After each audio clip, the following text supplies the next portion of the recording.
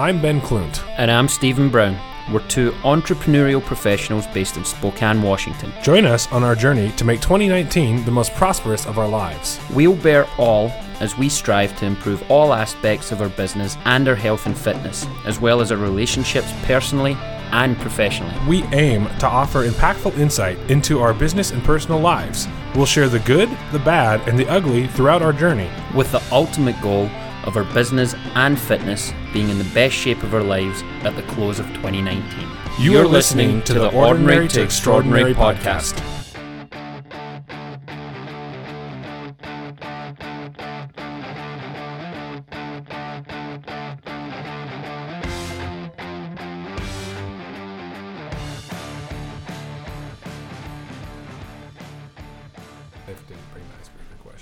I know what they are. I figured you did too. I know most of them. There's three. It's not our first rodeo. I know. I remember one of them. One of them. Hey, one power question. It's nice. Usually it's written down, so I'm like, I'm not going to remember it. What's don't murky up. But okay, so I'll do the introductions. Thank you guys for turning in this morning or afternoon or whatever the hell time it is. What is it? It's 2:15, I guess, on a Thursday afternoon here. We do need to do a live one though. So that would be fun. We should do a live one. Okay, and we should be drunk when we do it. No, Okay. because I've only got one phone with me today. So thank you for tuning in to Ordinary to Extraordinary. Today we're going to be interviewing Jordan Tampion. So I've known Jordan for 3 or 4 or 5 years now. I don't even know how long it's been actually. We stopped counting after 3, so you were still employed. Yeah, gainfully employed. That's such a good thing. Yeah. An attorney turned WSU. I don't even know what you did what a there. Grant terrible downfall. It just collapsed quickly. It all went downhill really quick from there, too. But then it's been cool to see your business really grow and you and your brother kind of build something and become local celebrities. That's a stretch. Let's not jump into that line. I mean, you have to run a podcast to be a local celebrity. So... we'll do autographs after. We'll do autographs. Yeah, you got your security. I brought my stamp. Out. Actually, it's just way easier. Nobody signs anymore. Yeah, your wrist is getting so tired. I'm sure from all those autographs. Yeah, but so always enjoyed our conversations. We get together and kind of shoot the shit, which has been fun, business related most of the time. But today we've got some questions for you, so we're gonna grill you. But first off, why don't you start off just telling us a little bit about you? So about yourself, Whitney, family. Oh yeah. How the business started, where you guys are at now, your brother's involvement. Wow, that's such a loaded question. I feel like that's the podcast in itself, right? My you story, give us the skinny, set it up, build the foundation, and then we'll rip it all apart. I love it. Yeah, it's easy to rip apart. Start with the best things first. Yeah, I married Whitney, a local Spokane girl. We have one daughter, Lola, who's 4 going on 14, and moved to Spokane. Went to Whitworth undergrad, political science. Didn't even know that's a real thing. Found out you can't do much with it. So, except for law. It's either law or run a campaign, and Lord knows I wasn't running a campaign. So went to GU Law School and fell in love with like mergers, acquisitions, that side of things. So studied in London for a year.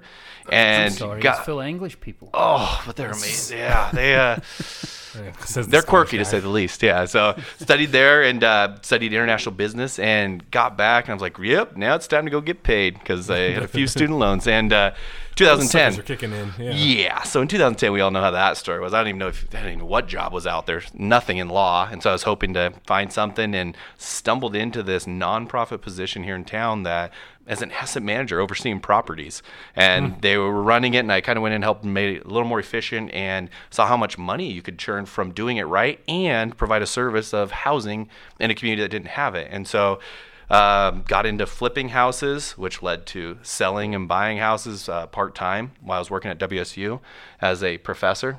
Longer story, different podcast. We don't have to dive into that one. Really just a title. And it ended up selling, like, I think it was 12 houses my first year, and then it was 26 the next year. Then it was 50 the next year, and part-time. And I thought, man, this has got to happen. And what were you doing it independent or with John L. Scott? So you still have, so you have to have 2 years under you. They were awesome. It was just good mentors over there, and and started rolling. And I'm like, well, what do you do with the money? And so we just started buying houses, and we ended up getting up to about 40 units, and remember, had a few drinks, my brother's wedding in Mexico, and I'm sitting there backfloating, talking to my brother Joel, who we started 4 Degrees with, saying, man, I think there's an opportunity. I think I found the most saturated market in Spokane. We should jump into that. And property management, here it comes. And, read the flyer on it.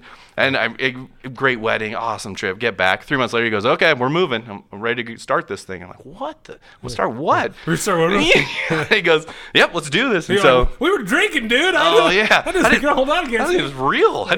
And so he moves back, and we start it. And I'm like, "Great! Everybody's phone's gonna start ringing. People are gonna start coming in the door." It was 6 of the most dead months. I remember there was a point, and it was a trick. Now I employ it a few times, but somebody would call and say, "Hey, we have this property. Can you come manage it? Can you come out today?" And my brother would literally set the phone down, pause for 30 seconds, move some papers around, even though his schedule was wide open, and go, "Ooh, yeah, how about tomorrow at 2?" And so you're like trying to act like this old established company, and the dominoes fell. Exactly. And you're like, so it sounds like you're doing it. Dominoes fell, and we went, that was the end of 2015, 2016, and we went from 25 units, and me, my brother, and my mom, to now we manage just under 5,000 units. We have 46 agents, 42 employees. It's a good headache. Yeah, and headache's a great word. I feel like it's one of those you can never complain, because it's good. It's an opportunity.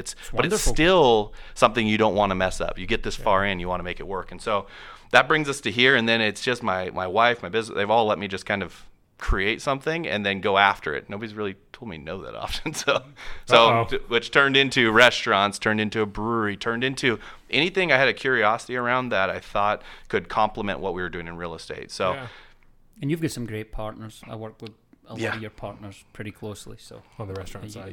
You've the best. Well. I think I have. I think I'm actually not that smart. I was telling somebody the other day, I almost feel like, have you ever seen the movie Slumdog Millionaire? Yeah. That's exactly what I feel like. Smart enough to get good partners. No, smart enough to ask the right. Like, people just ask me a question. Somebody said, "Well, hey, I have this land, try to decide what to build." And I'm like, "Oh, well, you got to worry about drainage. You should get a geotechnical report. And chances are your well's shallow."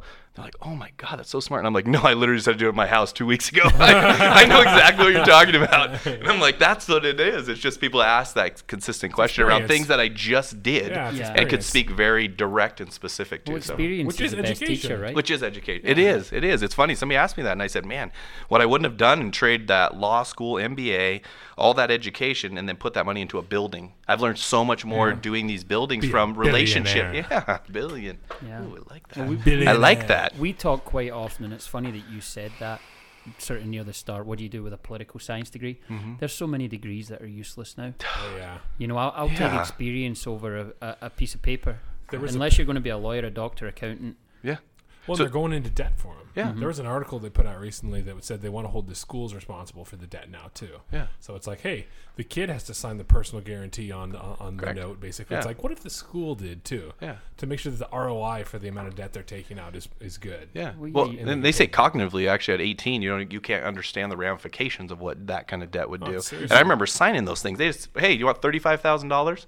Yeah, I want $35,000. When do you have to pay it? Well, just pay it back later. And you have once you get that really good job that the career services promised you. You have to use this for school. Yeah. Really? Oh. But then you don't have to. But not No, really. you don't have to. Yeah. Well, thus London. Yeah. I'm like, London. Thanks, student loans. But that was probably one of the best parts about your schooling. Only part I remember about my school. Yeah. Actually, so what I would and where trace you learned all the back. most, I'm venturing to guess. Well, He it's remembers the daytime part. Oh yeah. Talk about that. We did go to Manchester United game. Might have been one of the coolest experiences in Old Trafford Stadium. It was pretty awesome. Amazing. But yeah, it's that side of it. Like now we get resumes, and I'm like, all I look at with a degree is, okay, you can finish something. Mm-hmm. Yeah. Now, how do you interact? And so what I trace back to, most of my core business was from relationships in college. They moved back. They're still, and so we grew it from that. But I trace a lot of my connections now back to those college years. Relationship-based selling. Yep. It's like it's common theme, right? Every time we speak to anybody that's successful, they're about building relationships, not about transactions. Totally. Yeah. So let's jump into our icebreaker questions, which we ask everybody, which I don't think we actually are going to need with you because we already broke the ice, but I'm going to ask them I want to anyways. ask something first before we do an icebreaker question. Were you an athlete? Played, in high school, 3-sport athlete, and then got into college, went to Whitworth.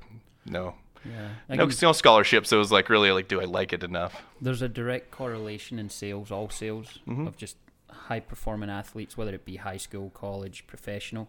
They find their way to sales because of the competitiveness or because of their attention to detail. So I'm the anomaly, you're saying? No, you're the attention to detail. You're the attention guy. to detail guy. I was like, I'm not that athletic. I mean, even in my company, it's amazing. You get to talking to people and you had no idea whether it's equestrian sports or professional baseball. It doesn't matter. Players, Yeah, golfers. DECA doesn't. Yeah, it's. But don't be hating on DECA. Yeah. Well, I wrote a mean business plan in high school. I bet you won. I bet you won a lot of them. I went to state. Yeah. I mean, that's a big deal. Big deal. But okay, so I'm going to ask the two that I remember, then he can ask the third that I don't. Okay. There we go. So, first question that I remember from our Icebreaker questions is basically, what is one thing that you haven't accomplished yet in life that you want to accomplish before the end of your life? The end of my life. Ooh, that would assume I knew where that was at. So I've been fortunate to been able to dive into stuff. One of the things that probably I would talk about, it'll come out in one of the questions, is what do you do when you achieve a goal? So I've grown up my whole life sports related, and it was always there was always somebody ahead of you, and you set these goals. And so I got out of college and I said, I'm going to own more than $10 million of real estate, and I'm going to do it by the time I'm 40. Well, what happens when you do that? So there's this weird like midlife crisis thing of, wait, is this life? You just keep resetting goals. And so I've switched it to more of things that I think have a bigger impact than myself. It's like the reason we're called 4 Degrees, not Tampion Real Estate or something, is that. And so for me, one of our goals, we have a foundation. We started a business to fund a foundation. So our goal is to give back. Kind of like Tyler, actually, it's a really cool, inspiring goal of $1 million through the foundation in Spokane specifically. So. Cool. I like it. That's my goal. So start the foundation fund. What's the purpose of the foundation? Community impact. Okay. So I worked in a nonprofit, and I saw, man, everybody would give money, but there was like 1,000 strings attached, so nothing actually really good happened with the money because you spent all your time reporting about how you were about to use the money that then was used to pay for the reporting. And so for me, it would be a place where I can help those nonprofits that are already doing it. And so it started, we funded it. We did about $50,000 last year. And so cool, nice. On their way to the goal, still a long ways to go, but you'll get there, but I know you guys. It's amazing how convoluted philanthropy is. It's its own business. It's its own business, honestly. And I think if you can have it to a group, like this. So if 3 of us here, couldn't we sit here and make a decision on that, where money should go, make sure it goes to a nonprofit you trust with it, and then, hey, do it. We trust you. It's the same philosophy of, hey, do you give somebody panhandling for money on the corner money because you don't know what they're going to do with it. You don't know how they're going to, well, is that the point? Well, how many non-profits have corner offices in the highest rise building in town that you're like, hey, look, why aren't you in a friggin' shed in the Spokane Valley? Because that's really all you need. Internet and phones is all you need. Why are you in, why is your overhead this high when it can be here and the money that's actually donated? Going to the cause. And people need to be cognizant of that when they're looking at giving. You know, are you going on GuideStar and seeing what people are spending? Look at their tax forms and how much they're spending on staff and everything. But so that would be my goal. I think the real estate side kind of gets fueled from the passion for that. So cool, I like it. Second question. This is the movie. You don't remember any of them? Oh, I remember this one. So if they were to make a movie about your life, what would it be about, and then who would play you? Boo. That's a good question. I mean, do I have to assume somebody would actually want to watch it? No, nobody has to watch it. Okay. It's gonna make you don't have to look like the guy that would play That's you even better. Yeah, okay. He's that's like The Rock, good. Yeah. And be about being a super male model. Okay, well, that has nothing. No, it's one of my favorite movies, Pursuit of Happiness. So I love the story of the underdog that made it. So it'd be something along that line. I think the realistic side of like a pursuit, you could picture that sitting there, no money. And so it'd be something along that line of just an example of how you went from nothing to something, like most every major plot. And I like it relatable. Yeah, it'd be something like that. Went into a big city and we were able to tackle things. I grew up in Moses Lake, Washington, so Spokane is the big city. Second largest city in the state. Yeah, and it is a big city. I think we don't give it credit for that. And then who would play me? Oh, man. JT for sure. I mean, he already has the same initials, Justin Timberlake. That's the one. He's in my top 5 of somebody I'd want to meet. I'm like, he's so uber talented, and you're like, oh god. I don't like know my wife would probably leave. I don't know if he can straighten his hair to be like yours though. But you said it didn't have to look like me. Just wear a hat all the time. Just wear a hat all the time. Yeah. Does Whitney have a thing for Jordan? Or Jordan. For JT? She'll probably listen to this far into the podcast, so I'm going to say Turn it off. Yes, she does. Yes, but she does. let's be honest. All right, so the third one, and he should have remembered this one. Third icebreaker question. You told us what you did at college, but what was your dream profession when you were a wee boy? Dream profession as a wee boy, outside of a professional athlete. That would always jumps up first. That's always Does that count? number one. Yeah. Oh, that was an Except easy for one. Ben. Yeah. Ben wanted to be a farmer. I wanted to be president. Oh, you did? Hey, No. you still got a shot, man. Don't shoot yourself down.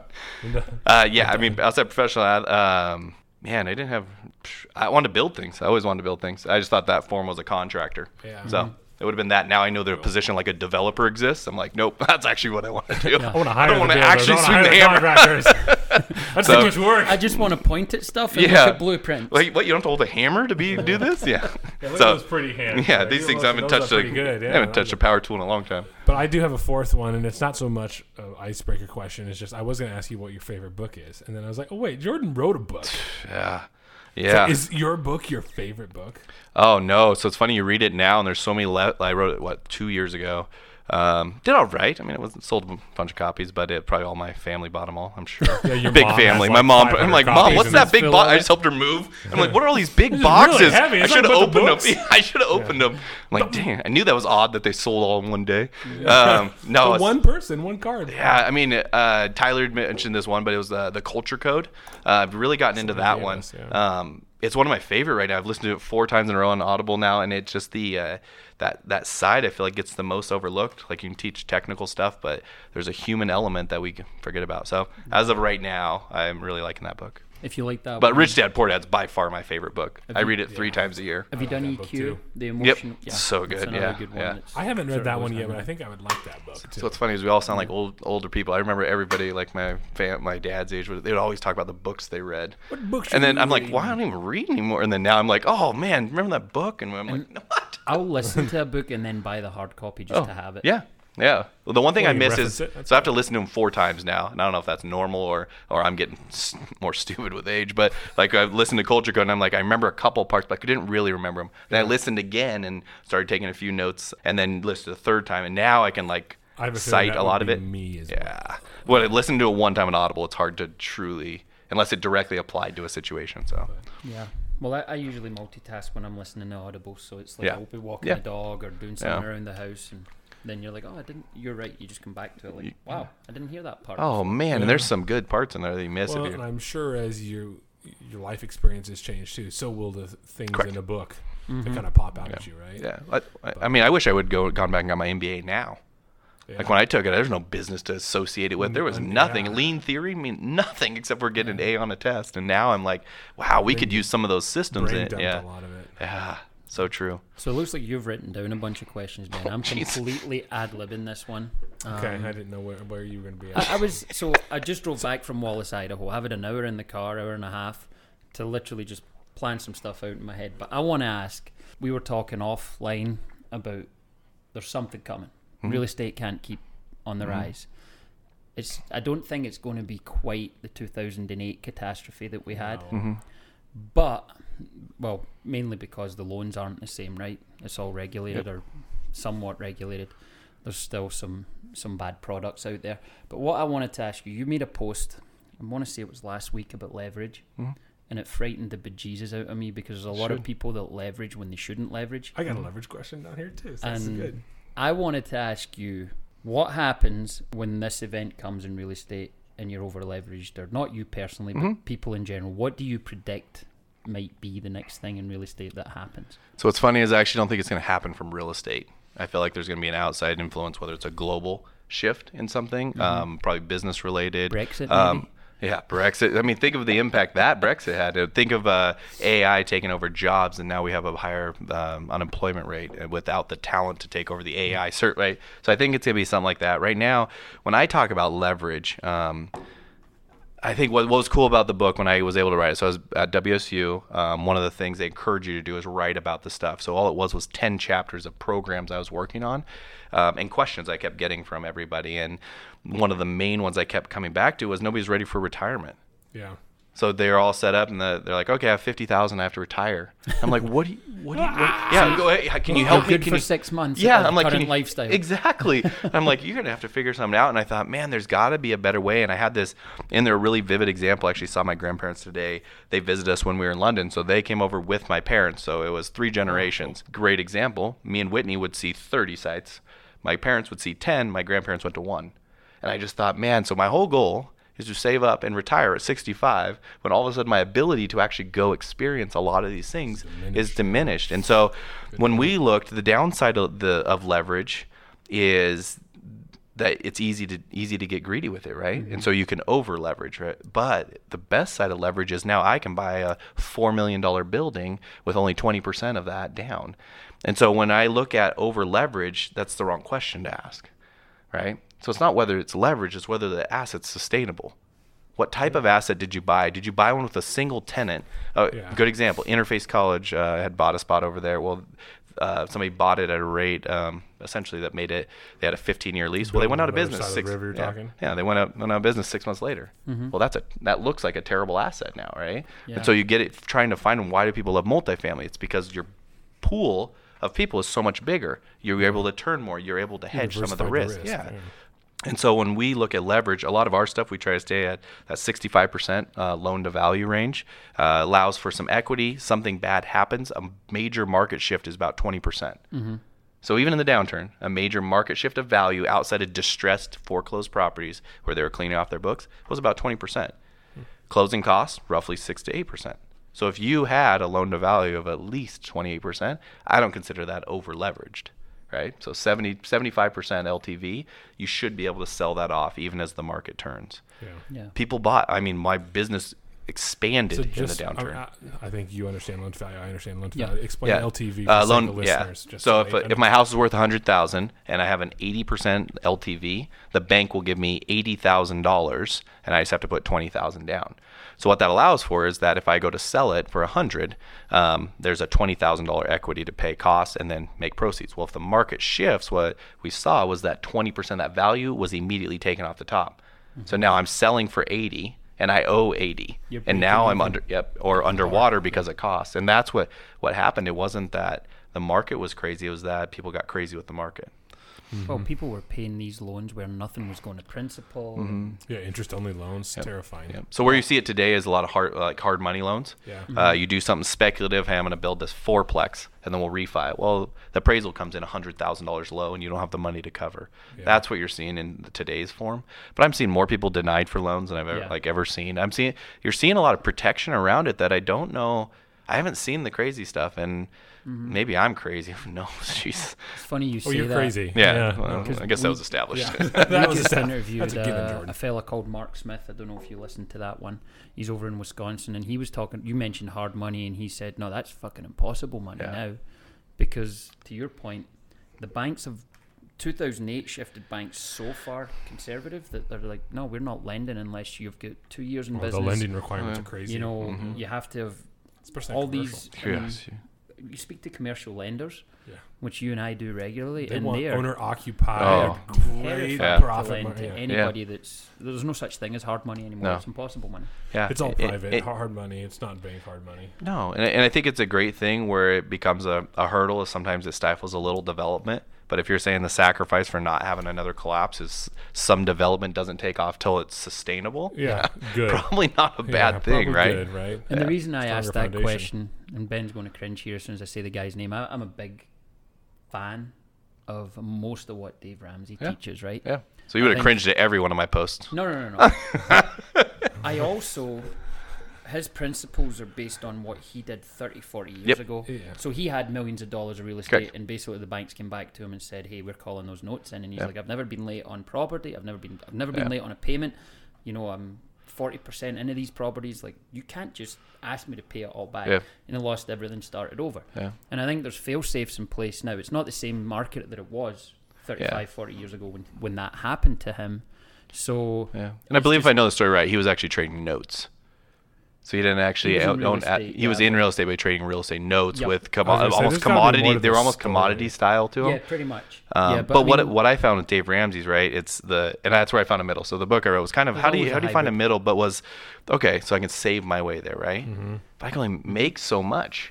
And so how am I going to get to this life I think I want, or the ability to get there, if I don't find a creative way to leverage? The downside is my life was like a house of cards for 5 years. Every project was everything in, and if it didn't work, so we use the mentality of 4 degrees. We just burn our ships. So when we go into something, it's everything. We're trying to be responsible in it and how we do it, but like. Well, I think you've gotten more conservative as you way more conservative too. I remember talking 3 years ago over at Atticus, grabbing coffee, and you're like, "This is just the only way I know how to get what I want." Yeah. Is by utilizing leverage at this point too. Yeah. But then again, it's like you've built your personal net worth to a point where it's like, I kind of want to protect some of this. Yeah. And now your LTV is getting a little, Correct. You want a little higher. And therein lies the catch-22, right? So what if I stop developing? Because I don't, like, in theory, I don't have to do another development. Yeah. So then we in Spokane don't have to, you don't get the benefit because you've made your nobody money, has to develop. Set. Yeah. When you're developing, it's either a strong, there's usually a reason. But I think we all know that it's like, but I say this as a guy who is the same way, but it's like there's a little ego in it all too, though, and a little bit of passion in it too. It's like you do that because you like to do it too. Love you doing like it. to create and you like to speak a vision into it. It's like you don't do it just for the paycheck. No. I don't. I'm speaking for you, but wild guess. You won't find a successful person that doesn't have ego, and if they claim they don't have an ego, they're lying to you. Yeah. They just don't realize it. Yeah. And I think ego is given a bad name. Yeah. I don't think that's a bad thing to have the ego, and I think it's just I agree. It's a motivator. Yeah. So it's real confidence, estate too. in Spokane, there are obviously, you work for one of them. Yeah. Very established firms. Yep. That have been around for a long time. Did you experience resistance? Do you still experience resistance because you guys are different? You're approaching it from a different mindset, a different way of doing things? I think anything new in Spokane, you experience that. Right? Do. I don't know of any industry in Spokane where it's school. but think We've about always done it this way. So I go study a place and they're like, man, success, business clusters. We should do more business clusters. You come to Spokane, it's like, oh no, you put in a brewery right next to my brewery. I'm like, no, that means we have 2 breweries that people can come to. Yeah. And it's something, and that's that every industry I've hit in Spokane has been that same way. For us, it's awesome. So we kind of keep our heads down a lot. We have a system I like. A system we built that really works, and so we dive into it, and I think we ruffle some feathers, but I think the one biggest difference we have is we're open source. If anybody from Keller ever said, hey Jordan, I just had a question, like what should we do with this problem? Hey, this is what I would do. This is what I'd recommend. This is actually the system we put in. And so I've collaborated with brokerages, and I think as more of that happens, I think that mindset goes away. So you were at John L. Scott, like you said, and then decided to, you were working with John L. Scott when you were at WSU still, decided to go out on your own, start doing units. You said you built it up to 40 units. 2 things. Why did you decide to leave John L. Scott and go and start your own brokerage instead of hanging under theirs? And then how did leaving WSU play into all this? Yeah, so it's I didn't grow up in an entrepreneurial family. We grew up, my dad was a teacher. My mom stayed at home and then did teaching as well. And so the concept of having your money make money was the most foreign concept I've ever had. So like, what? You mean I don't have to go work to make this money? And we in Whitney early on started a photo booth. So we had seen a friend have one, and I'm like, man, we could have it so much nicer than that. Well, we all of a sudden went from one photo booth doing 20 events to an 8-year business where we were doing 300 events a year, 3 photo booths. You're renting them. The cost was $200. We were renting them for $1,000 a night. And I'm like, this is what you're supposed to do. You're supposed to create something that does something while you're not working. Much more sense. Yeah. And so was it a lot of work? Yeah. Was it a lot of, yeah, it was all of those things, but I think good way to cut your teeth. It's a way to cut your teeth and kind of get that mindset that makes it right. And I think we've been fortunate. We've grown, and I think one of our goals is just including people, treat them right, and making these deals that aren't just for the sake of the deal. It's for the relationship, both with the client and with the other people. So why the John L. Scott though? Why that transition? Why so not hang out? Yeah, so it was a cost thing. So I was working full time at WSU and never went to a sales meeting, never went to anything. And so we were paying. It might have been around. I paid like $32,000. I'm like, wow, I didn't do anything. And at the time, Joe Kelly had Kelly Wright, and it was $50 a month, and you kept 100% of your commissions. And so it made sense. So is that where you went then after John L. Scott was? I went there, and then honestly, we were actually gonna stay with that model when my brother moved, but they'd already had a management company, and so I was like, let's just go start one. Yeah, how hard can this be, right? Wow. Hey, sometimes ignorance is bliss. It is bliss. Yeah, you don't know what you don't know. It is, yeah. That's just it. You get older, you get more experience, and I think you become more comfortable in your ways, and you have more to lose. Way more to lose. So it's like. But stubbing your toe and learning all those lessons is invaluable, right? I don't know how you can do without that. I think the one thing I've learned is how to recover from failure faster. Actually, I wouldn't say I'm that as successful. learn to recover when I fail faster, Yeah. and not let it keep me down as long as it used to. That's good. That's a good trait, man. Well, that's the athletics. Yeah, again. it's exactly that. I think it's exactly that. And you see it play out time and time again. Yeah, I mean, and success is different in everything, right? So in baseball, you can be successful 30 times out of 100 or 3 times out of 10. Yeah. But in basketball, if you're 30% in a free throw line, you're unsuccessful. So it's finding those tolerances in everything you do. What's successful, what's not successful, and then working, whether it be a free throw or real estate. How do we fail less and succeed more, right? Yeah. And I love the crossover between sports and business, and you're no different from anybody else we've talked to. And failure is imperative. Yeah. If you're not willing to fail, you're not willing to succeed. Yeah, and that's what makes it so difficult. I think a lot of people think what I do is risky. Most of my friends that I talk to, well, actually, I think all of them think it's risky, but right? It's lack of knowledge. But it's also that they have such a fear of failure. And sometimes I'll do something because I was so afraid I'd fail that I just like, nope, we're buying the building. Yep. Because I know my numbers were right. I know they were sound, and I can't. Yeah, and it is. And all of a sudden, you flip that switch enough times, and all of a sudden, the risk isn't there because your numbers, you still has to be founded in numbers. Like if my property is cash flowing today and the market turns tomorrow, nothing happens. Yeah. Right? You only get burned if you have to sell it. Only if you lose your tenant. Exactly. And so now and then even that you can hedge. What if I had a year of reserves? So I've pre-fund a year of reserves on every building. Good. Yeah, right? So all of a sudden these things where you just took almost any fear, but if I even set that program in front of 90% of people, still would say no. Yeah. Well, it's funny because what is it? FIRE, financially independent, retire early. Yeah. You're clearly of that mindset. Oh yeah. But you also I see similarities. You got the financially independent side. Yeah. You also have an energy to where you'll probably never truly retire. You'll always do something. You need to be occupied and active, and I love it. 50 is my age, so I'm 37 right now, and 50 is where I want to be. Well, that's been our conversation. That's always forever. No more fun. Only fun work from here on out. It is, and I think what's hard though is even your fun work. So right now, I don't have a meeting on my schedule. I don't pick. Okay? That's the way to do it. Right? So in theory, that should be a good spot, but it doesn't stop the problems. It doesn't stop the parking scenario I have to deal with on a development. It doesn't stop the city saying, hey, you can't even put that there. I'm like, what? And so you still are always going to have that. But what I found is it's in that element of purpose and drive that you really find. And that's why it's hard. I think of real estate a lot like golf. It's that thing you could probably do. And I think the point you stop is when you stop doing a good job. When I stop wanting to stay up on the most current trend, the most current thing. Do you play? Oh yeah, I love golf.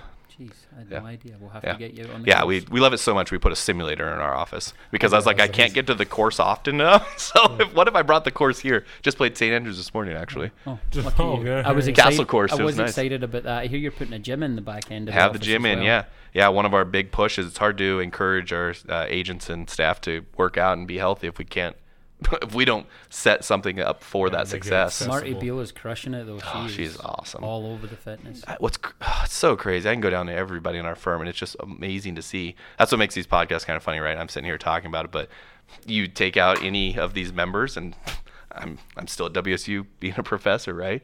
And that's what's cool to see is that I just get to be the voice for them, and then we grow faster. And it's this crazy thing of if I tried to be the front of this, we probably would have gone out of business 2 years ago. Yeah. But when you get behind and you fuel that, it's crazy to see, man. You trying to grind yourself and be at the top and trying to make something happen. It's like, when you have a fueled team behind you. Oh yeah. Pushing you. Yeah, like in the book, I don't quote a lot of books, but it was Ray Dalio's The Principles. He said one of the greatest things of his success, so one of the best hedge fund managers in history, he called it radical transparency. And he gave a scenario where one of his, I think it was an intern level person, wrote him a note after his meeting, said, I just didn't appreciate that you weren't prepared for this meeting. You showed up, didn't have your notes ready. And he wrote back and said, thank you. I will promise that won't happen again. And I was like, so we've run our company that way from the very beginning. So I had like one person came up and said, hey, Jordan, why are you doing that? And I'm like, actually, I don't know. We should really check that. And that you guys spoke about it in a couple of your podcasts, and it comes back, the term may be different, but it's always that vulnerability and the need to not have every answer and let your team fill that role. So it's been the. And I think as the leader, that takes humility and and confidence in your team. Yeah. To be able to just say, you know what, you're right. I don't. No friggin' idea. Like you said off the air. Yeah. but like, we can edit this out if you don't want it, but it's like the HR side of things. You're like, sometimes you, as a business owner, you're thrust into things. You're like, I have no freaking idea what I'm doing here. On everything, isn't it? Yeah. I mean, But so that was one of my questions actually, was like, so you had never run a business before. Like you said, no entrepreneurial background, no exposure to it. How have you learned, or what are some of the things you've had to deal with now launching a business, dealing with 90 employees between brokers and staff? 90 people, that's a lot of headache. You're dealing with different laws that are going to be hitting you in different ways, HR issues, payroll. I mean, all types of fun things that most people are never going to have to experience. Quarterly taxes, you know.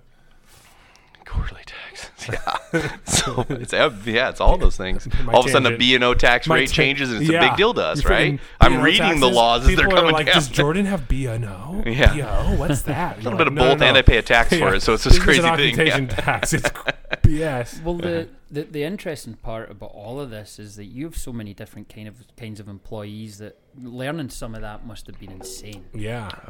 So. And this will be a default. It's all team driven. So we've been fortunate to maybe it's that ego side, maybe it's not. It's maybe understand we don't have all the answers, but it's finding the people that do, and then trusting that they'll bring it in. One of my mentors he says it every time. He's like, I'm not actually that smart. I surround myself with the smartest people I know, and then you know what happens? I win. It works. It's an equation that works. And so for us, the difference is my law degree, right? It's what a waste in the sense of spend $200, whatever that was. I don't even know. I lost track. $200,000, $150,000, and get out. Don't even practice law. Have never needed. You actually don't need it to be a realtor. You don't need it to run a business. You don't need it for any of these. But what it did was it made me always question the downside. So when you're going in, I'm always hedging our downside. So if we ever take a big jump, I've already hedged it in some way or another. And so when we're doing those, the core elements of a business. You can look at them and say, okay, IT, well, let's get that fixed, because once we fix it, we don't have to look at IT again. We just need somebody to service it.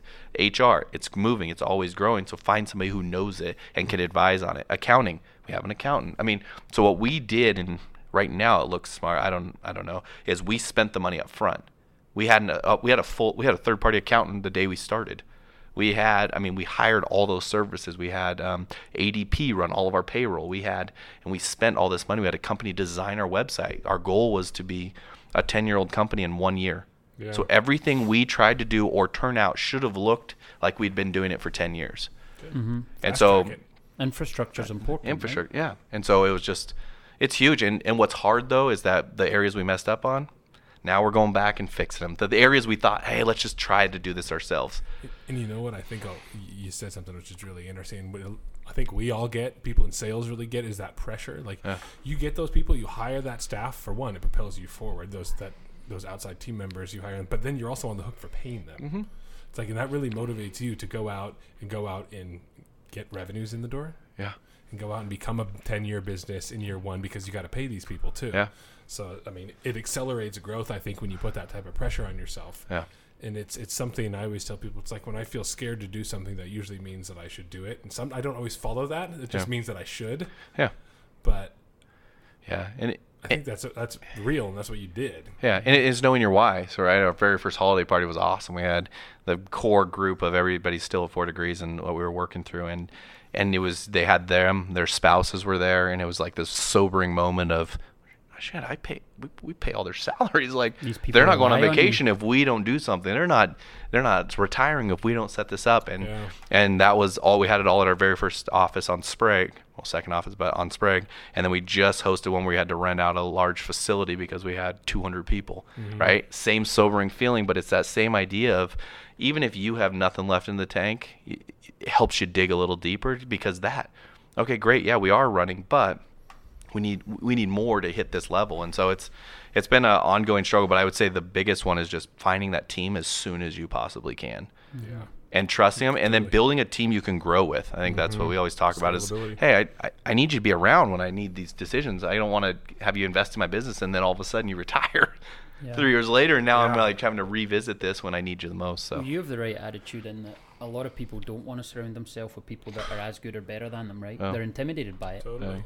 And I mean, I experienced it in soccer. Yeah. People that had high licenses always wanted to keep everybody else down, and you're doing it right. Top dog instead of. Is it Steve Jobs that said you don't hire smart people and tell them what to do? You hire smart people so they can tell you what to Correct. do. Yeah. He was a genius. So good. I mean, that's a great quote. Yeah.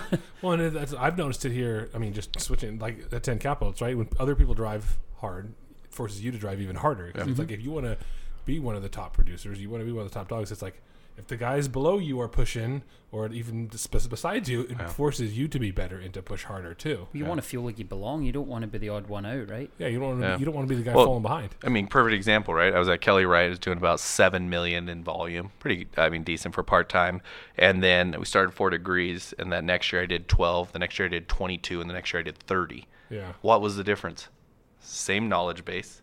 Same license structure, except for every time I'd go to leave the office, there was 3 people in there still on the phone. So I'd set my bag back down, and I'd hop back in my office because we're competitive. I'm competitive. Still sitting around. What the heck? Yeah, wait, they're doing it. I should be in here. What am I going home for? And I think it's surrounding yourself. I mean, the best advice I ever gave somebody is just surround yourself with the 5 people that you want. I mean, it's you are the equivalent. I mean, you could take. They always compare it to money, but it's emotional intelligence, it's physical ability, it's all of the things. The 5 people. Because what do you talk about? Like we were at the pool swimming, and I had one of those 5 come over, and what did we talk about? We talked about how to leverage 2 assets we had and spin them into this other investment to geographically diversify. And I'm like, oh my God, I love this. I could talk about this for days. Well, and you think about it. I go to somebody else, and they're like, head, eyes glazed, spin back. And it's not even the content. It's that conversation doesn't resonate, and all of a sudden, that's not what we talk about. Yeah. We talk about a vacation or something that, for me, I'm like, I guess that's. But it doesn't drive it forward, and that's what I've been fortunate the last 3 years is just surrounding myself with super, super talented people. That's cool. So 2-pronged question. First one, any political aspirations? And second one, if you had a magic wand and could put programs in place to fix the major issue here in downtown Spokane with homelessness, how do you think it needs to be approached? Yeah, actually, it's a good one. I've been thinking about no political aspirations. I lived. I liked you. I interned. I thought I did political science again. Yeah. What else can you be a politician? Yeah, they put that. I don't think you need a degree to be a politician though. So, and we have some good ones. So I interned there, and I just thought all they're doing is horse trading back and forth. Mm-hmm. And then what happened was the lobbyists would come on, and the biggest company won. And I'm like, wait a second, why don't I just be the biggest company? That seems to move the needle faster. Yeah, seriously. And so for me, I think that that's not an aspiration. It's not a light I really want to delve into. And so the magic wand, I'm going to call it the one block at a time program. So one thing we do is we purposely go into areas, partly because of budget, so I'm not going to say that's only for this reason, but we go into areas that I see as pivotal kind of catalyst centers. So the West End and downtown, love that. Not West Central, West End and down. Well, both. We're in West Central too, but the West End downtown, I've driven through that. I could just see what it could be, and so we bought up enough buildings in there to make a difference. And now you go by there, you have pedestrian traffic. You're going to have our new breweries going in, a new restaurant, other breweries in the area. You and your investors. You and the investors, yeah. And it's you're going to see it. So what do we do on Second? Same thing. Well, are there still homeless people in the alleys? Yes. Are they still out front smoking? Yes. Is there still garbage all over? So what I do every morning, we got these little grabbers in a bucket, and I go pick up garbage on my block, which is between 2nd, 3rd, Lincoln, and Moreau. So every day, every morning I'm out cleaning up garbage, and everybody that's sitting on the street, I ask them their name, where they're from, how they're doing, if we can help. And I thought, man, what if every block just took ownership of their block? Mm-hmm. So if you saw garbage, pick it up. Yeah, totally. What if somebody throws garbage again? Pick it up. Yeah. What if they dump all their garbage in a mat? Pick it up. Have it moved away. Yeah. And try that, and then don't yell when they're there. Ask them, hey, bud, what are you doing here? Obviously, you're sleeping in my parking lot. Yep. That's probably an issue. So there's 2 approaches, right? Get off my parking lot, or hey, obviously you're sitting here. Sometimes, hey, are you on drugs? Is there something we can do? No, yell at me, whatever. But start the conversation as a human conversation. I think what we've done is, the word's slipping me, but we've almost taken the humanity out of it. Yeah, dehumanized. We dehumanized. There we go. And so now it's easy to yell at somebody and get off there. Mm-hmm. But what if you just said, hey, what's your name? Oh, Ernie? Yeah, hey, Ernie. Oh, you've had a run of bad luck. Okay. You're just looking for food. Well, there's 2 shelters down that way that both have food. They serve from 8 to 10. And all of a sudden, if you drive by our lot, it's more clean. We painted our building. Mm-hmm. No graffiti. All of a sudden you look at these things. I'm not saying we're never going to get tagged. I'm not saying we're never going to have those issues. People still go through the garbage, but it's that thing of, hey, do you want a water? Yeah, you do? Oh, that's great. Here, let me grab you one. What do you guys do at 4 Degrees? Oh, we just try to sell some real estate. And I don't know how we're going to coin it yet, but I think our foundation is going to launch something called the One Block at a Time program, where we'll fund the garbage cleanup. I like that concept. And start with garbage. It's amazing what the difference of if you see garbage somewhere and you just don't, what you immediately think. And so, this year we're looking to roll something like that out. That's smart. That's really similar to the concept that was rolled out in New York with the subway. Exactly like that. Exactly like that. 70s or 80s when the subway, there was tags and it was filthy. Yep. And what they did was, as soon as something was tagged, they got it off the rails and another train on clean. Yeah. So working round the clock, and people took ownership of it. Yep. And so now we're trying to do that to some degree with DSP, the Downtown Spokane Partnership. Oh, and they're awesome. Mark has run a great show. And so what it is just don't trust a company to do it. Not that you don't trust them, but we need more. But everybody takes a little ownership. So it's way easier to just comment that, hey, homelessness is outrageous. Did you do anything today? Yeah. When was the last stabbing? Was there a stabbing? No, there hasn't been. Oh, wait, you mean you can't approach them? No, just say hi. Yeah. Don't look up. Don't look down. Just say hi. And it's amazing. I just have seen it. And so, hey, worst case, we're going to do it between 2nd, 3rd, and Lincoln and Monroe, and then on the west end of town, and we'll start from there. And if people get on board. So, but funding things like that, it's amazing. I mean, $1,000 for garbage cleanup can go a long ways. And then now all of a sudden, it just looks better. Perception is reality, and I think that's what you'll see. And so you'll see fewer people on that corner. You'll see fewer people smoking by our building. You'll see that opportunity. And so it's just coming up with human ways to say the same thing. And I got to wonder if you see the same people in your parking lot. And now they're like, oh, hey, Jordan, morning. Yep. And then like, I didn't litter in your parking lot today because I like you now. So here's the best one. So I won't say his name, but he was there and he was sitting there, had a Miller High Life, which I was like, man, I should have a Miller High Life. This sounds delicious. You were a little jealous? I'm like, oh my God, but I can't. All right, it's 8 a.m. That's the Wisconsin in me. I love Miller. Oh, it's so good. And so he was sitting there, and I go, hey, you can't drink here. Honestly, it's just not the spot. We were trying to run a business. He goes, oh, I'm so sorry. Like I was just sitting here because you got this curb, and I just wanted to sit. And I said, well, no, that's fine. And I started asking his name, and so I said, honestly, we're just trying to keep it clean. Actually, we saw some needles, and that's probably my bigger concern. I have a 4-year-old daughter, and I just want to make sure that I can keep our people safe. He goes, you know what? I actually want to help keep you safe. So I'm going to tell everybody, kind of stay away from this spot because you're trying to run something here, and I want to be a part of that. Help me clean up the trash in the parking lot, and then walked and got breakfast. Yeah. And I was like, oh, sweet. Wait, what? Like, I think it's just in the approach. And but to quote Rick Welliver, awesome. We've got city officials that thought it was a good idea to dump rocks so that they couldn't be in a safe place, right? Yeah. So. Yeah, and that's the best part. When I say no, I don't get into that side. I think it's a tough job to be a city official because you're hearing it from both sides. Please clean up homelessness, but don't dehumanize. Clean up, and the only methods you see are dehumanizing. Yeah. Well, I think people get frustrated, and that's their frustration coming out with it all, right? Yeah. But it's tough, and it's hard. We'll probably get tagged tomorrow. Who knows, right? But I know I have a 5-gallon and rollers in our building right now. A couple of people outside that will probably try and help. Exactly. You. Yeah. So we'll start there. So let's talk about family balance. A part of this podcast we always say is about balance, right? And Stephen and I will say we work hard and we play hard and we go out and have fun with our family. And so anything you do in particular, anything you started implementing, being a busy guy that's married with a daughter, and to make sure that you're aligning your values with your life? Yeah, so I actually hate the word balance. I think of it a lot like mutual funds. Like it's just you're spreading. I know that's why I only use that with you actually about diversification, right? It's so balance. So what I switched it to is a purpose-driven life. So to establish that, you need priorities. What is that purpose? So kind of God's top. My wife and daughter is next, and then you kind of work down. 4 Degrees is like the 6th on my list. Yeah. And I think that's what's been fun. And so where do I spend? And so then you used to take that and you put your schedule. How much time do I put in?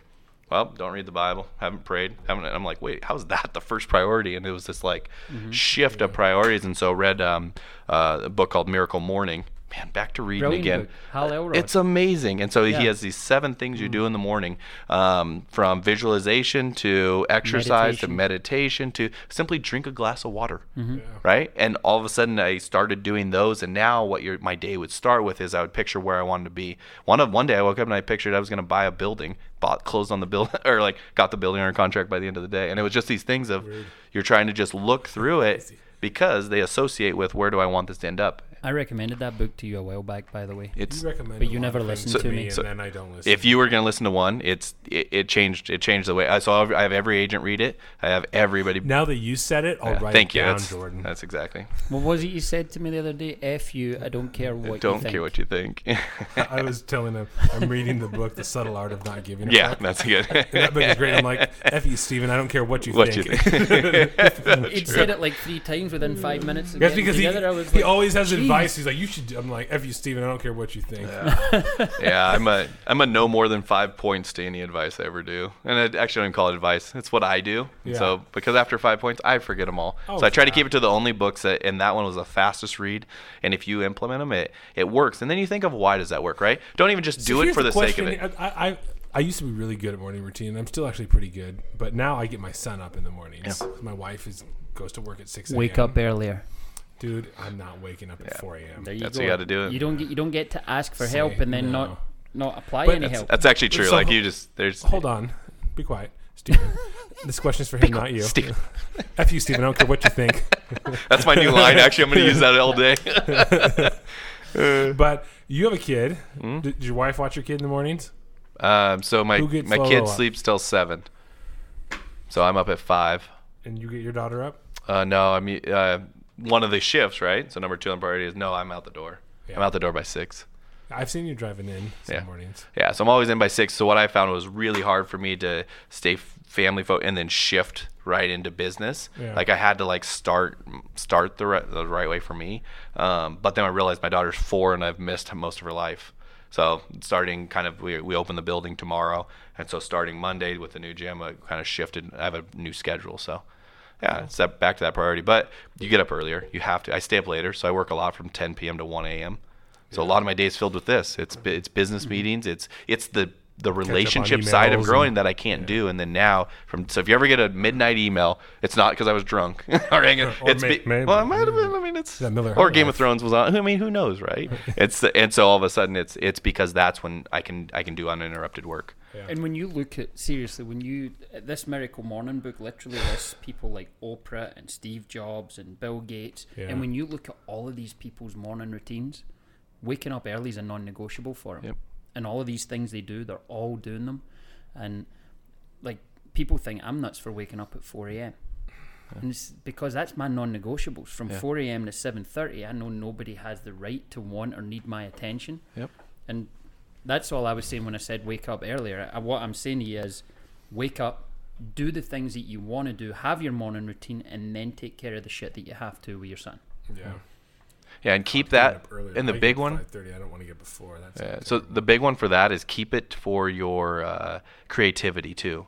So I don't do any task-oriented work in the morning. I do believe in that. So like it's all dreaming. It's all I hate calling it dreaming because it sounds like you don't ever achieve it. But it's connecting dots is what I think of it a lot of times. I refuse to look at email until later in the day. Smart. It's because then your mind goes right to the task instead of getting the gym with him. Though he is on. He was checking his email. Instagram. Yeah, I knew it.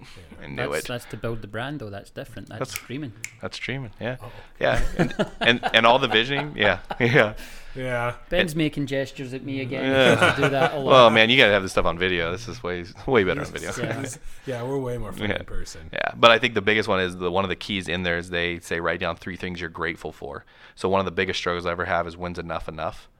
I remember I started this whole thing and I said my goal by the time I'm done is that I make $10,000 a month and then I'll stop. I remember that conversation. No, I've told it to multiple people because it was the exact one. I knew I did all my numbers. I knew that if I made that much, I would have enough to like travel a little. Passive income is great. Yeah. And then you hit it and you're like, man, you don't even know. Yeah. And it's crazy. And so it's one of those things where it just. Well, you get lazy if you stop at that, right? You're basically when you're not actually fulfilled. Yeah. Yeah, it might as well be on salary at that point. Yeah. But in that book, that Subtle Art of Not Giving a Fuck book that I'm reading, it's like they talk about that too. When you have these goals that are monetary based or that are You've been reading this book for about a month. Yeah, how long did it take you to read books? Oh my God. I'm not going to get to finish the sentence here. Next time. Have you, Steven? I don't care what you think.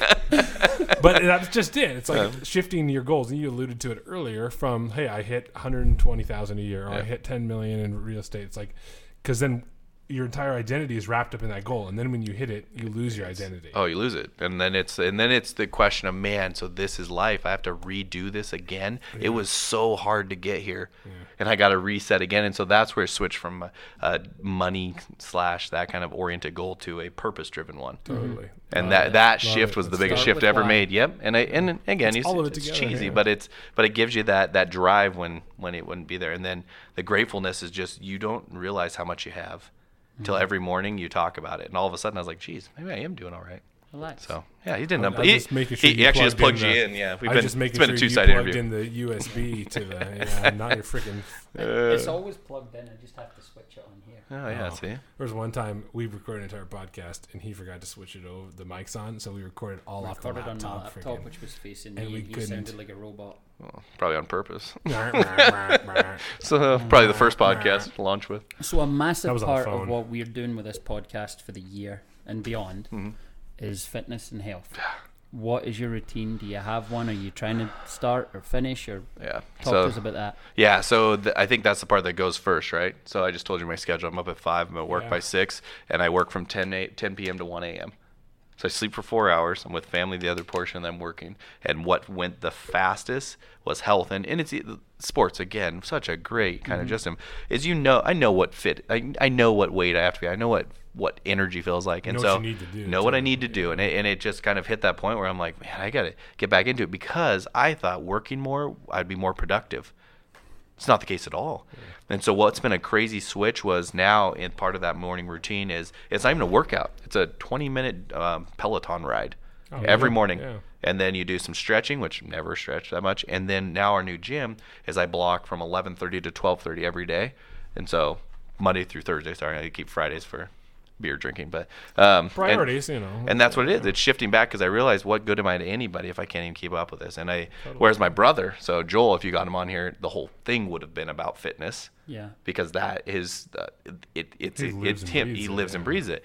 And he's up at 4:30 at the gym. And what does he do? Just the gym? Or gym, yeah. So he'd tell. Actually, he wouldn't tell his story better. I tell his story way better. But he was in special forces, and actually, the whole reason this all happened was he was para jumping. So he'd gone through. You can watch it on HBO. Not him, but like kind of the training. It was almost SEAL-like in a way. Landed wrong and went to get it checked, and they told me he had a degenerative disease. Ooh. If I misquote it, but where if he landed wrong again, he could be paralyzed. Oh. So honorable discharge. Honorable discharge. And so they let him go to logistics, which again, God's amazing in the sense that, like, what is property management if logistics? And so he ran a $15 million budget, and now he's running our company. But what he switched to, it was just kind of that focus on. And if you knew him growing up, he was so lazy. He was always lazy. And now there was the military side of what they do. And I've grown to really appreciate the military. So that's not just from you served and helped us, but from their business philosophy and the mindset training. And I thought, man, that's what I mean, just to get some of that training is helpful. Yeah, one of my best friends is just retired after 28 years in the military as a lieutenant colonel. And a lot of the insight that I use in business is directly from him. Mm-hmm. You know, we talk about things like an OODA loop, which is observe, orientate, what did I say, OODA? Observe, orientate, decide, act. OODA loop. And you're doing it constantly. Yeah. And just little concepts like that you can apply to life and sport. And look it up. There's a whole thesis on this stuff. Yeah. And then you apply it. So I love military concepts in civilian life. Yeah, so we have one that's a coin. So what it is that if somebody outside of your unit comes and helps you in a way that was above and beyond, you have this cool coin that you give them, and it's a sign of respect, and you keep the coin. It's not like a pog. It looks like a pog, but it's not for pogs. It's if you remember what pog is. Yeah, I was going to say, who remembers? Yeah, I barely remembered. Before your time? No, I had pogs. Yeah. Okay. Yeah. Oh, yeah. It looks like, Is it pogs or pugs? Pogs, P-O-G, yeah. Pug's the dog. Pug's the dog, yeah. You guys have and I grew up in Scotland. Slammer. So it looks like the Slammer is what I was going to say. Did you have the potato chips that you got it free when you opened it? Like Lay's or whatever? I don't know what. I think it had those. Yeah, there was a stretch where it was in everything. Yeah. Pogs. And so it looks like that. Well, he brought that over to what we do. So if any vendor ever goes above and beyond and helps us, well, we gave it to one and she started crying. Oh, wow. Mm-hmm. because she said nobody has ever thanked her for one, but then gone above and beyond to recognize her commitment. And I was like, so I didn't believe it at all. I'm like, this is stupid. But they're cool looking, and I'm like, yeah, I guess we could use them for something. And then she used them. Now we use it everywhere. He went to this conference. We're one of the largest clients for a major software company in property management, and he went on stage and gave it to. And it was the same. And I just thought, man, there's those things where it's just this. Everybody wants to be seen.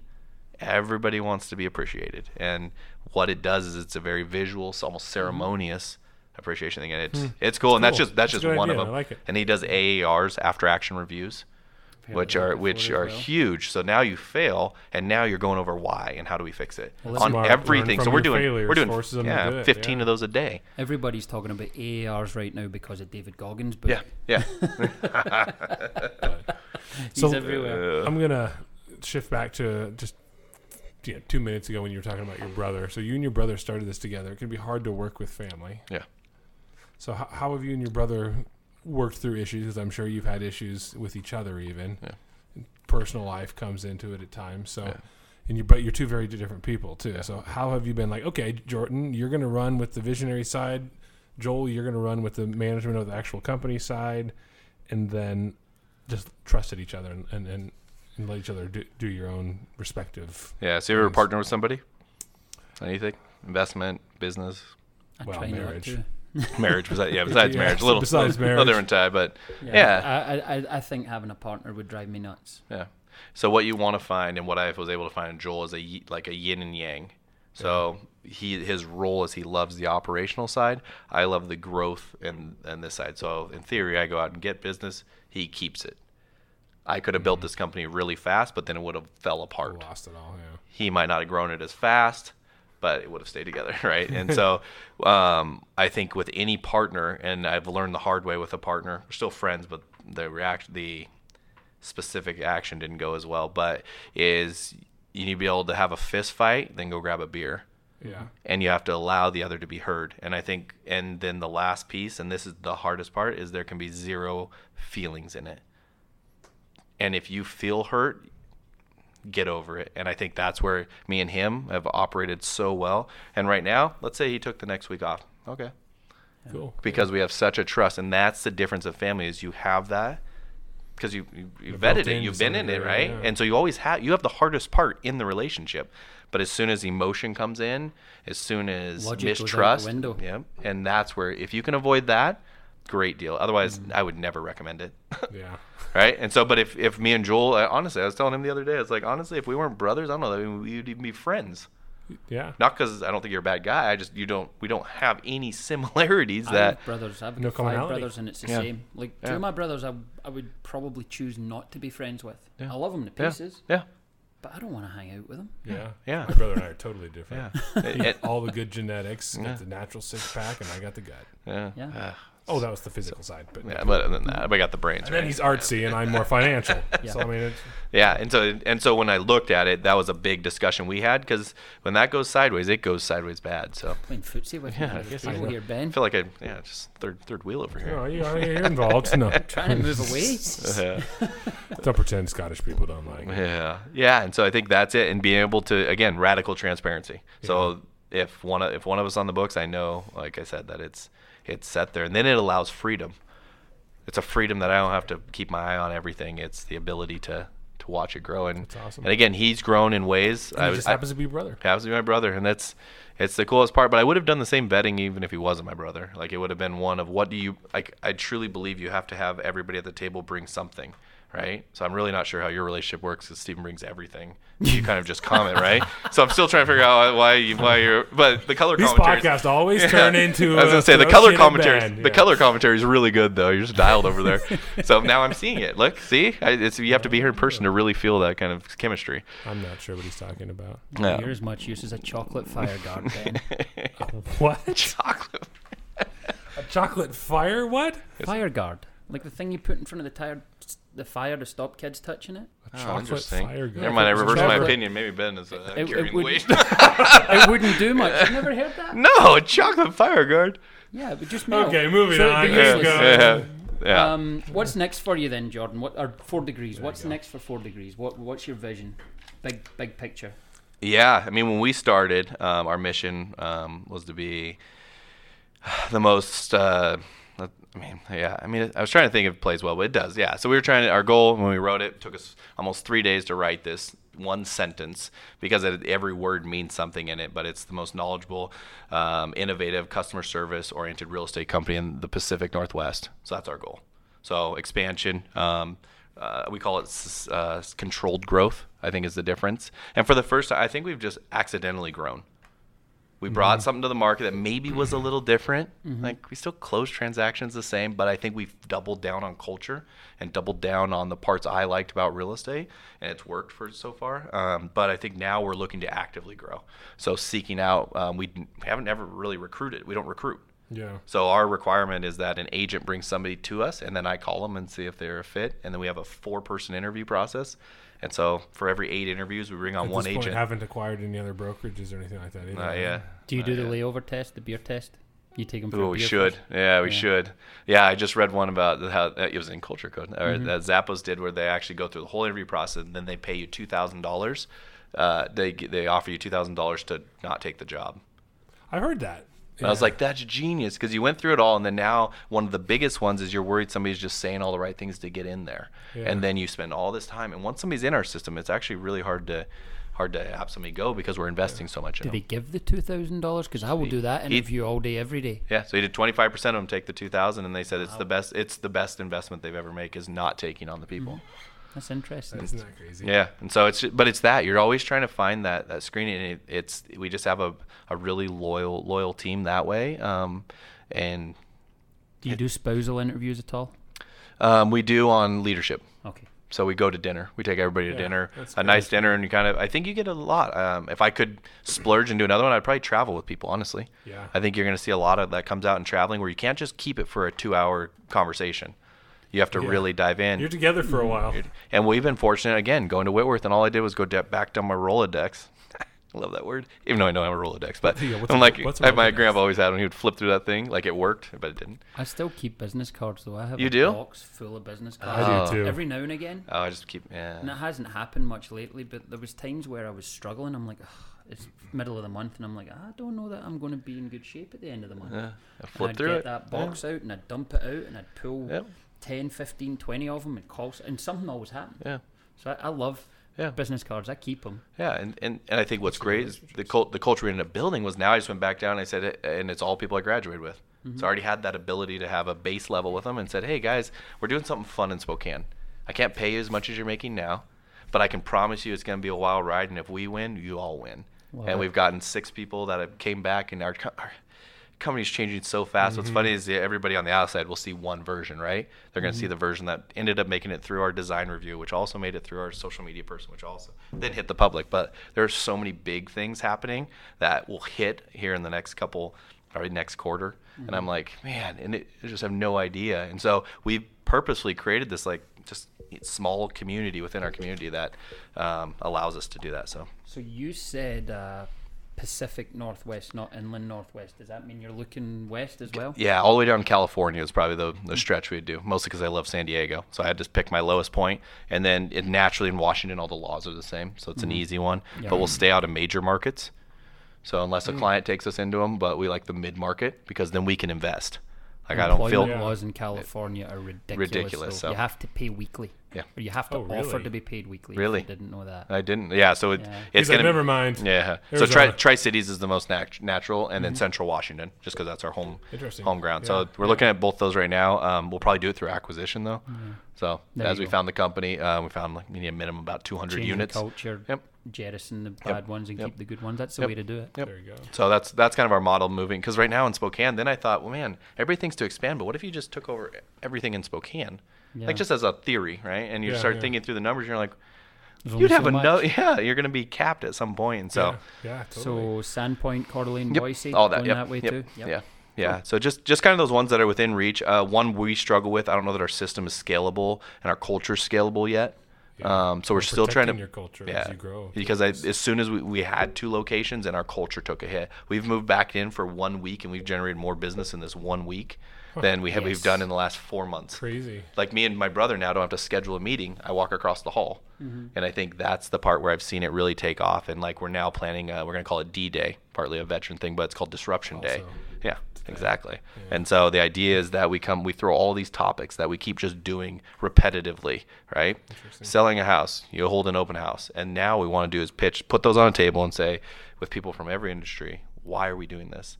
How could we do it differently? And host one of those once or twice a year. So we're rolling that out here pretty soon. That's awesome. Well, I'm excited for your open house on Friday. I know I'm planning on stopping by. Are you going to? Yeah. I think I can now, too, because my training session got canceled. Nice.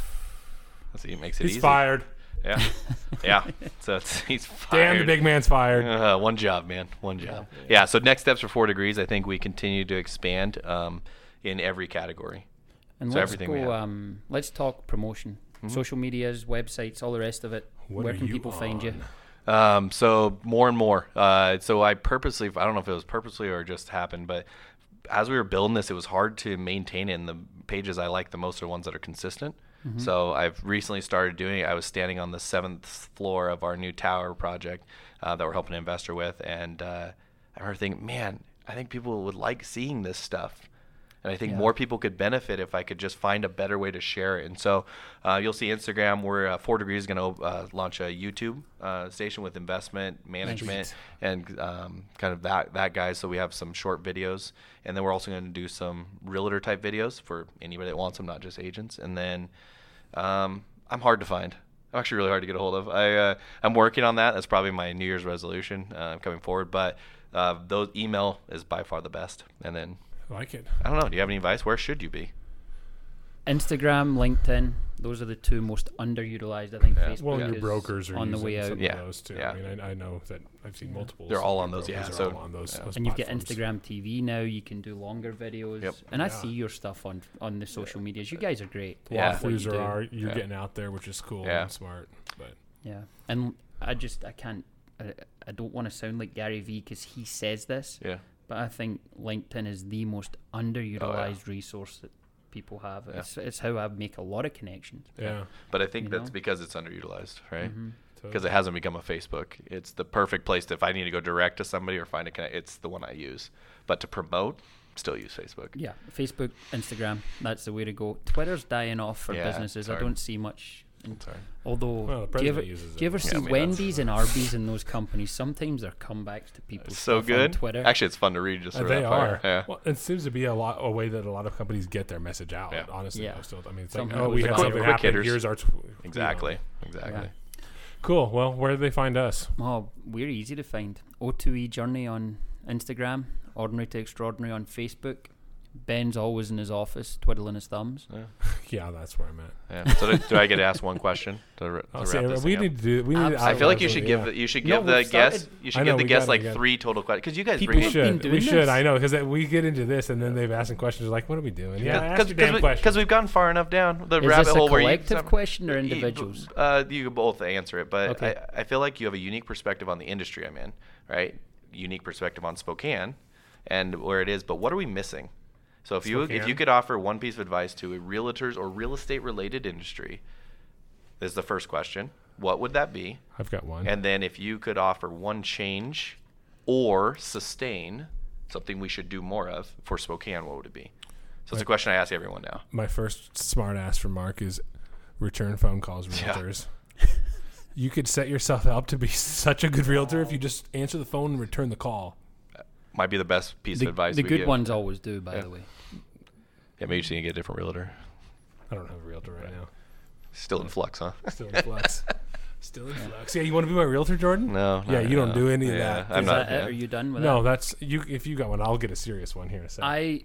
Just real estate specific, and we're talking real estate lenders. Yep.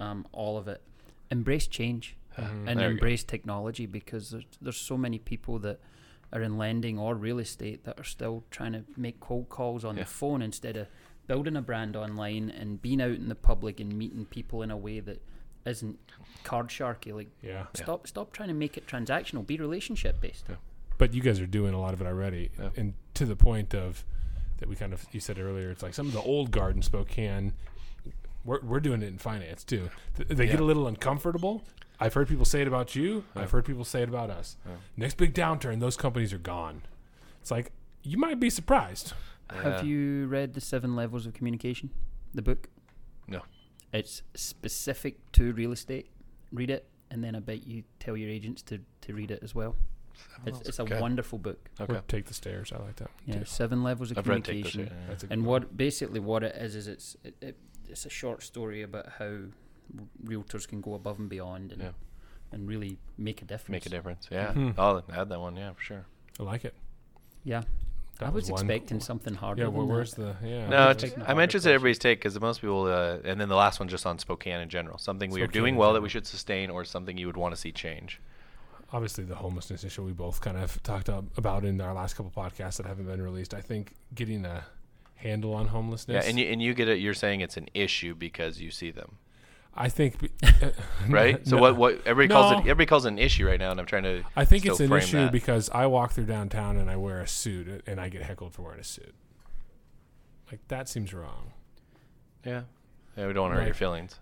That'd be good. I'm sitting in a room with you two.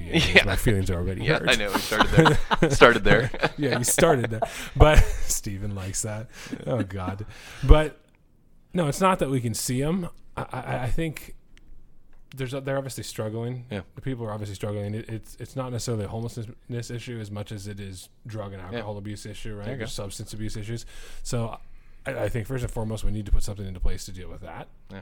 I mean, that would be what I would hope we would see next in Spokane, and also stricter laws, though, as far as other cities sending their homeless here, because we have resources. Yeah. Because, I mean, literally, I've talked with people who work in the city. They say, oh, yeah, people get shipped in because we have the resources from the outlying cities. Correct. Like, well, that ain't great either. No. So there should be accountability to those other cities. Well, good luck trying to figure out if they're doing that or not. But I don't even want to focus on homelessness. For me, I want Spokane to keep being Spokane. Stop trying to be Seattle and Portland. Yeah. I think we do a great job of being unique. We do a great job here in Spokane of having, work-life balance, if you like. I know that's very cliche. Yeah. But we have mountains, rivers, lakes. In the summer, winter, we have so much to do. We don't need to be like Seattle and Portland. We don't need... to be over-politicized. Leaving Seattle. We don't need a march and a protest every time something happens. How about you just agree to be different? How about you just say, hey, these people, I think they're morons, but I'm not going to stand in the street with a placard with 1,000 other people and create this animosity that doesn't need to be there. Just accept people's differences. Yeah. Like the one that springs to mind right now is on the South Hill in the library. They're going to have a reading... I mean, they're not trying to get kids to be drag queens. They're just saying, hey, these drag queens are going to come and read to these kids. That's wonderful because it's going to make these kids desensitized to the fact that they're different. It's just like, hey, they're different. Just accept it and walk past them like a normal human, and nobody needs to worry about what the other one's doing. So I would say stop trying to be like Seattle and Portland, and let's just accept everybody's different rather than trying to fight everybody that's different. Yeah. So 2 reasons I ask those questions. One, selfishly, the real estate one. You're more a client side, so I'm always interested to see the client-facing questions. And the second one is because I've asked that question, I don't know, probably 50 people. 40, you're the first person to ever respond with sustain. Everybody else talks about an issue. And I think one of the trouble I have with all this is all we ever talk about are the issues. We talk about what's wrong, and then everybody focuses and then dials on that instead of this massive thing of development, growth, cool parts. And what was the question you asked? So I said, what was with Spokane? What do you like about Spokane? Yeah. Or what would you change about Spokane, or what would you just sustain? So see, and most people go to what change. What would you change about Spokane? Yeah. So it's okay to say nothing. I mean, most people don't jump to the sustain. Yeah. They don't say, hey, let's continue our outreach to business people on the I-5, right? Yeah. And so you'd watch it, but that's how some of it's spun. But you don't also read that much unless you're reading the journal, and even then you're kind of trying to figure out. But what's coming next, and so your focus is always on the negative and focus so much on it that I don't know. It's hard because we make it an issue. The unfortunate thing is when you ask anybody's opinion on anything, you almost have to preface it with, well, where are you getting your news? Yeah. Are you getting it from Saturday Night Live? Are you getting it from Fox? Are you getting it from CNN? Yeah. Are you watching KXLY? Are you, everything has a slant. Yeah, totally. And you can probably answer for them if you just find out where they get their news. Yeah, sure, true. Well, we've probably rambled on a lot.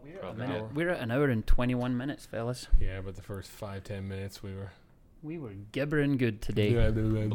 Yeah. So, yeah, you can find us on all the social medias. We really appreciate you guys rating us and giving us any kind of star review, whether it's 1 or 5, but we prefer the 5. We prefer the 5. Strong 5. And thanks to Jordan for being with us today. Yeah, thank you guys. You guys will hear more about him.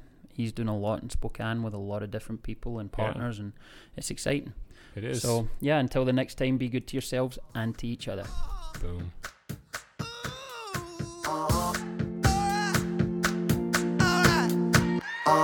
I've been grinding so long, been trying this shit for years. And I got nothing to show, just climbing this rope right here. And if there's a man upstairs, he kept bringing me rain. But I've been sending up prayers and something's changed. I think I finally found my hallelujah. I've been waiting for this moment all my life now. All my dreams are coming true, yeah. I've been waiting for this moment. It's good to be alive right about now. Good to be alive right about now. Good to be alive right about now. Hallelujah, let that bassline move, yeah, say yeah. It's good to be alive right about now. I was dead in the water, nobody wanted me. I was old news, I went cold as cold could be. But I kept throwing on cold, trying to make that fire burn. Sometimes you gotta get scars to get what you deserve. I kept moving on, and now I'm moving up. Damn, I'm feeling blessed with all this love. I think I finally found my hallelujah. I've been waiting for this moment all my life now. All my dreams are coming true, yeah. I've been waiting for this moment. It's good to be alive right about now. Good to be alive right about now. Good to be alive right about now. Hallelujah, let that bassline move, yeah, say yeah. It's good to be alive right about now.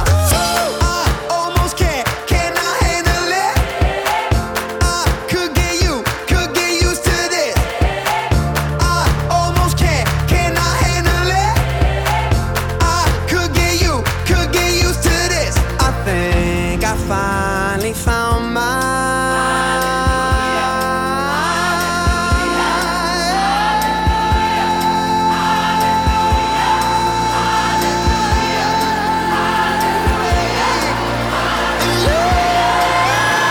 It's good to be alive right about now.